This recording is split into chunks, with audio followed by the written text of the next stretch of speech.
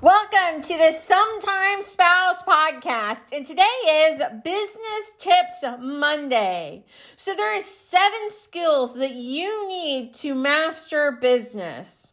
Now, I've known a lot of people in business over the last several years, and I've noticed the ones that actually study their business that they're in or learn more about personal achievement or growth and actually take action, don't just sit there and talk about it, do much more in business. I remember I had this one business partner that could spout quotes, and he'd read books and he learned all the time. But when it came to working, he would sit there in his office all day and play on Facebook. Needless to say, within a few months, he was out of business. He might have been smart up here, but he didn't put those skills that he learned to action, which I think is probably the most important thing, is taking action and not just talking about it. He could talk the talk, but he could not walk the walk. He knew exactly what he needed to do, but he chose social media over making hundreds of thousands, if not millions of dollars in the future. And I've seen probably about 90% of all people that have gotten into business, they can talk the talk, but they can't walk the walk. They can train other people, but they don't do it. I've had several people that I've seen be able to do that, but they just sit there and do nothing at all. So today I wanted to talk to you about the 7 tips to master your business. Number 1, you have to know what business you're really in and create an effective business roadmap. You have to know what business you're in. I'm in a handyman and a household cleaning business, a handyman and a maid service. But I know that's not what I'm selling.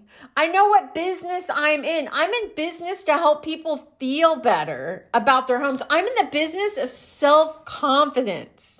That's what kind of business that I am in. And you have to know what kind of business that you're in, or you're going to get eaten up by your competition. You have to know what kind of business you're really in. If you're in a car washing business, your business isn't really car washing. It's in making people feel good, right? You're giving them the confidence to drive that car around. They're proud of that car that they're driving around. So to effectively create that business roadmap, you have to know what business you're really in. You need to know why you got into business originally. What's your exit plan for business? What do you need? Who needs you? What does your customer need? How's the economy? How's the industry you're going into? Is it just yourself? Do you have a core team? And what's next, right? Number 2, constant and strategic innovation of your products, services, and delivery. You always have to innovate. When COVID-19 happened, you had to pivot your business really quickly, especially if it was face-to-face, in person. Every business I know of had to pivot. They had to innovate, and we're constantly having to innovate. It seems like 2020 has been the year of innovation. You've had to change your business rapidly. Camp Gladiator is an outdoor fitness boot camp. Within hours, they went online. They opened back up last week in the state of Texas, and then there's a curfew that happened because of the protests and riots. So they had to pivot again and go back online within a week of opening back up. You have to constantly and strategically innovate your business. I had several franchises that we were working on constantly innovating our business. They don't like changes. I lost them because they didn't want to change their business. They didn't want to do things a little bit differently. Number 3, constant and never-ending improvement of world-class marketing and product promises. Oh my gosh, COVID made us change that quickly. We were in a residential cleaning company. Everybody was at home for the last 8 to 10 weeks.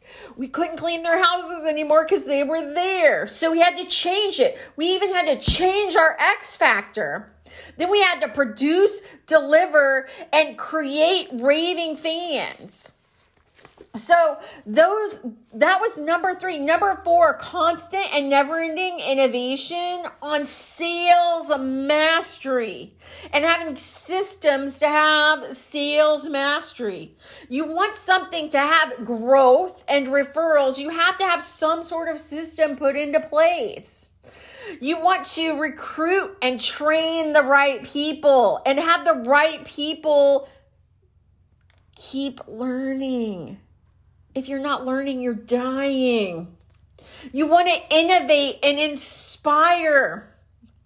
And if they mess up, you have to punish them. You can't just let it go. And you want to create a game plan weekly or daily to measure that sales mastery. Number 5, constant anticipation. This is the power of financial and legal analysis. This is one I've been blindsided by so many times because I wasn't good at numbers until recently. I let somebody else take care of it. I let them take care of my financials. I let them take care of my legal, and I got kicked in the face with it.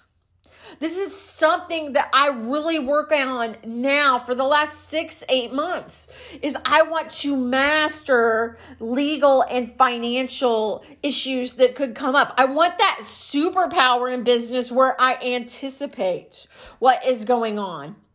Number 6, constant optimization and maximization of my business. I want to optimize the people. I want to optimize the business process. I want to optimize my scheduling. I want to make sure I know I have a system for measurement in every piece of my business. And number 7, this is one of my favorite ones. Constantly create raving fans and a culture of raving fans. Raving fans will not leave you when COVID-19 happens or they shut your business down for 10 weeks. You always have to exceed your customers' expectations and desires. Give them more of what they ask for. You want to anticipate what their needs are. And as a result, you're going to convert your customers to a powerful sales tool and a mouth that just gets you more and more referrals. I am Christy Ogle with the Sometimes Spouse podcast, and this was 7 tips to master your business.